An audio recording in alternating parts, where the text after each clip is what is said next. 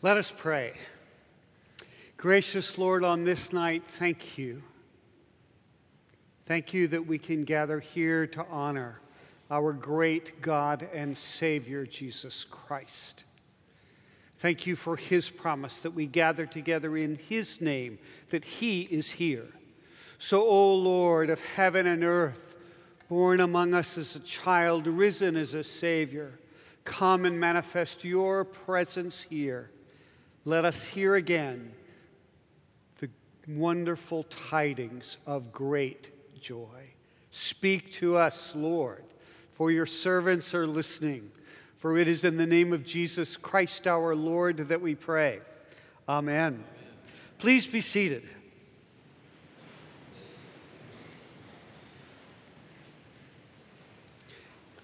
Did you hear the little grace note gift that Ben the organist played as I was beginning to make my way up here? Fa la la la la la la la la. I love it. If it wasn't for Christmas, it might feel highly inappropriate. I don't know about you, but I feel like I have careened from event to event to event in the past 2 months, not unlike a roller coaster. From wonderful news that we have had, both personally as a family and things that are happening in the church and in the community, as well as extraordinary tragedies, from everything about personal deaths that we have shared to Aleppo, all of the other things that continue to go on. In fact, if I gave you the whole list, I know that what would happen is that you just go like this in your pew, as heavy as it has in fact been. So I needed to come tonight. I needed to hear again, as it were, the message of the angels, the glory of it, the wondrous promise of God that we gather in his name, not as a way to shut out what's going on out there, but instead, in fact, to be open to something that is deeper than all of the events that surround us, both inside as well as externally. And that is the event that we have come to commemorate and give thanks for this evening. That somehow in the midst of both the chaos and the joy, something new is happening. I didn't know how deeply all of this had affected me until I'd heard from a fellow clergy person that a friend of mine's wife had died. And I had known both of them literally for decades. And so I've been wanting to call the widower him, and a couple of days went past, and finally I was able to do it this afternoon on Bluetooth in my last errand before I had to get home to get over here for the 8 o'clock service earlier this evening. And I called him up on the phone and I said, "Hi, Merry Christmas, and I'm just so sorry to hear about your wife." And he said, "Oh, well, thank you. Good to hear from you. Merry Christmas to you. And well, why are you so concerned about my wife?" And I said, "Well, I'd heard that she had died." And he went, "Oh, no. She's had a bad cold. But that's about all that's happened." And I felt, when he said that, I went, oh, it was like I could feel my whole body exhale. And it was only then that I actually faced up to all of the stress and the tension of everything that I'd been experiencing, both externally in terms of the circumstances that we've been careening through as a nation and as a planet, but also interiorly as well. I have to tell you, I used to be able to pride myself, this was when I was much younger, that I could watch the news and not be affected. No longer. No longer. And it's not so much that the news has changed, but blessedly, God has been merciful and I have changed. Because you see, this is a little bit of an aside from the sermon. I can't ask God to work in me a heart that is tender to his presence, tender to the reality of who he is in the world, tender in my care and love for other people, sensitive to his leadership in my life, the nuances of his speaking, and the paying attention to how he orchestrates circumstances and seeing his hand at work. It's the things that we pray for. But I can't ask for that and still have a callous heart when it comes to the news or even violence in the movies. You can't be, in essence, schizophrenic about these things. I think that's what the Bible calls double-mindedness. Because here you see, we are invited into something that's extraordinarily tender, which means to enter into that, to know the glory and the beauty of it, to know the heart of it, the tenderness of it. There has to be a willingness for those of us pseudo-sophisticated folk who can take almost anything and sort of let it roll over our heads and say, well, that's just life these days. We have to lay that guard down. We have to be willing to understand that that's actually a false self that may help us get along well in terms of the society we live in, but in fact, actually, it's like a fist in terms of our relationship with God. You can't have it both ways. And I would much rather know the tenderness of the heart of God and the tenderness of his mercies and his generosity and kindness and his forgiveness. Why, God? Because I need it so desperately. I'd rather know that than be able to just sort of pass off the latest fit of violence as if it were nothing more than a small incident in my kitchen. No. Would you be willing, sisters and brothers, to listen to something deeper than the callousness of your own exterior? Would you be willing to open up something deeper inside of yourself, or at least ask God to do it if you can't? Because sometimes it's so tough inside because of the shell that we have created. We have to ask God to open it up a little bit, to let in some of his freshness and let out the stale air of our own cynicism.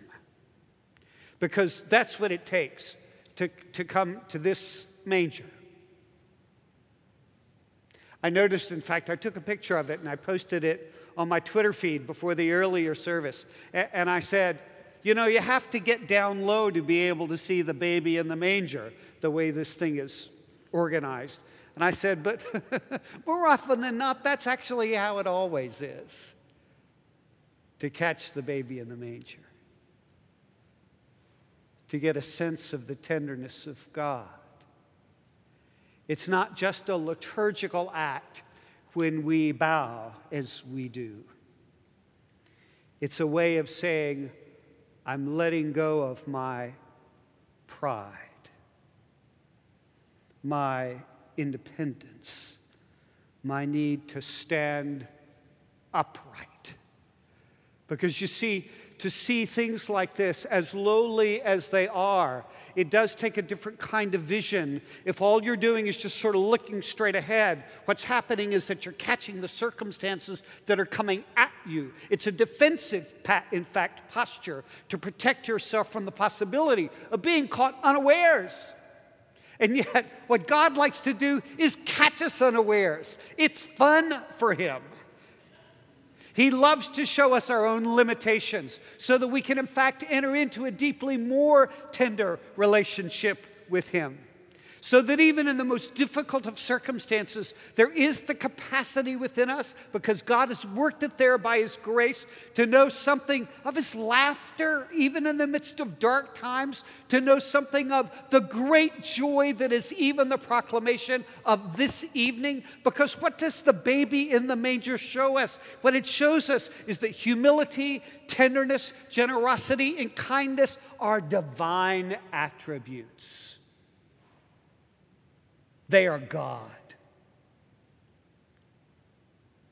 And the self-protected soldier that we have created for ourselves, road warriors that we are,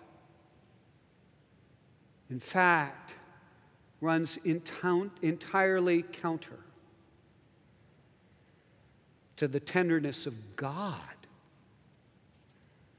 And so I come here because I need to be reminded that this is what's real, not this callous persona that I've created for myself.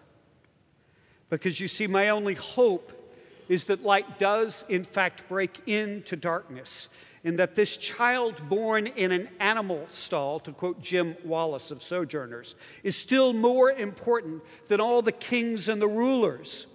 I need to be reminded that what happens in the manger is more important than what happens to billionaires, politicians, movie stars. I need to be reminded that when war and politics destroy the all is calm, all is bright, God brings them back, and that love's pure light wins over all of the hatred and terrorism that presently stand in God's world. For those of you who have been fans of the miniseries Stranger Things, I'm one, this is the real Upside Down. But it's not a place of terror. No, it's a place of hope. If you will, we can call it the great reversal, where for the sake of our weary hearts, where, as it says in O Holy Night, the weary world rejoices, that mercy, in fact, triumphs over judgment. And the tender babe in the manger becomes the great God and Savior, Jesus Christ. At Christmas, we learn more than anything else that God desires to dwell not in our self-protected castles, but in the stable, the manger that is within our hearts. The tender place within us that's open to the breezes and the cold that blow in from the outside. That imperfect place that smells of cattle dung, that should be a little cleaner than it is, but you know, it's all we got. It's us, you see. It's not easy. We can think of any reason in the world to be that vulnerable before God Himself. More often than not, the way we play it is that we blame people. Hypocrites. I know what it's really like in the church.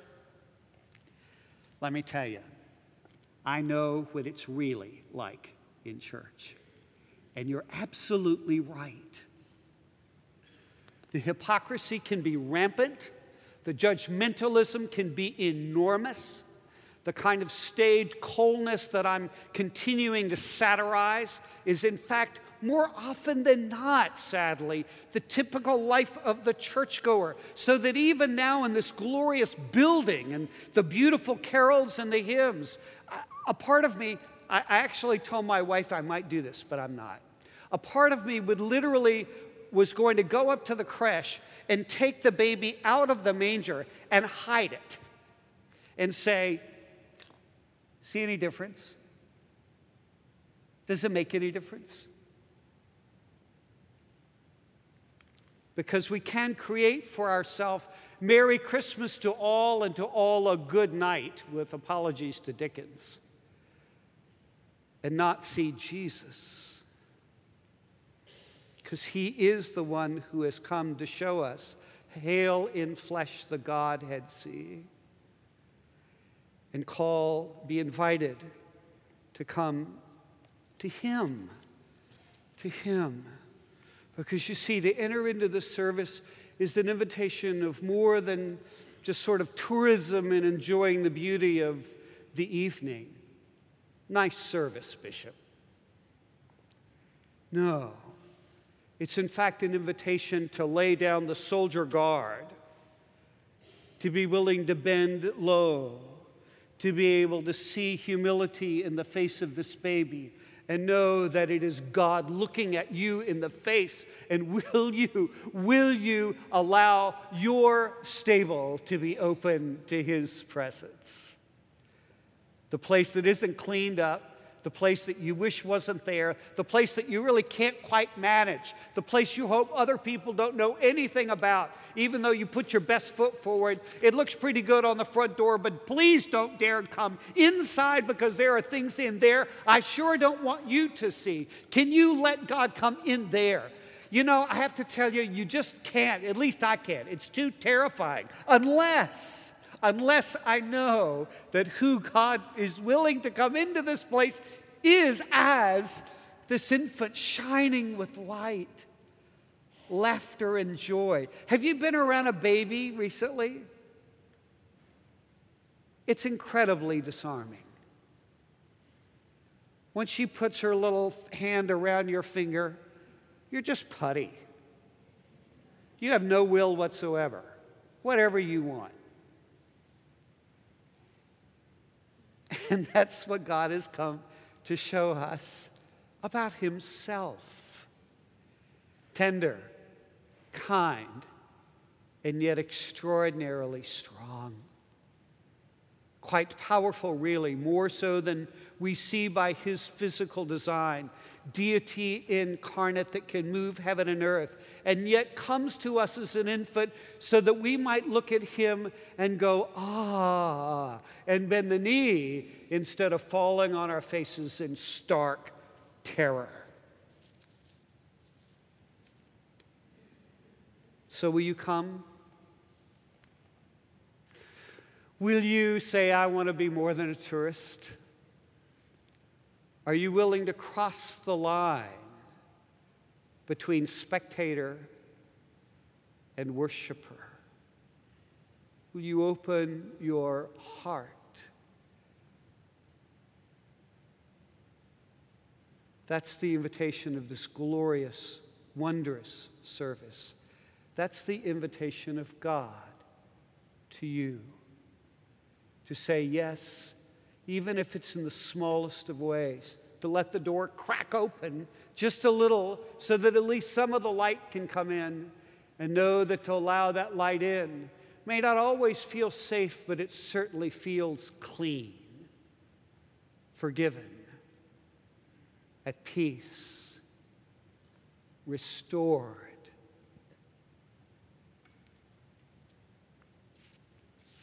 Today, in the New York Times, Ross Douthat, Christian, was writing about people who have religious experiences, Christian and non, actually.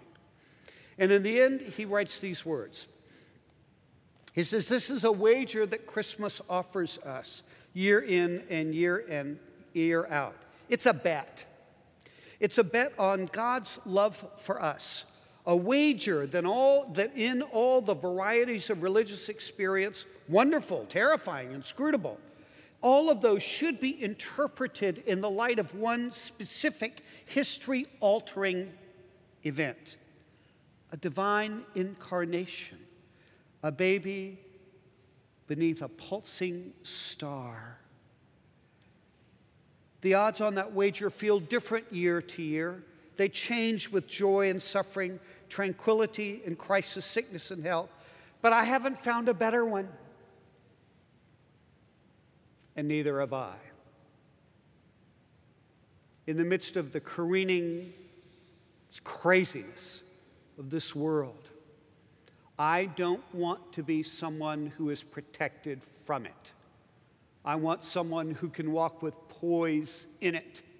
I want someone who can be willing, by the grace and mercy of God, of even in the worst of circumstances, to still have the tender heart that in darkness I still hear the laughter and grace of God, that even in the worst of tragedy, I know that I am not abandoned, and he promises that I will never leave you and nothing can separate us from the love of God. I want to be able to walk with a sense of purpose, to know that even in this crazy world, I'm here and God is here, and therefore I want to serve and make a difference. I want to be one that turns around and says yes, even if it gets costly and difficult and sacrificial. Jesus certainly sacrificed.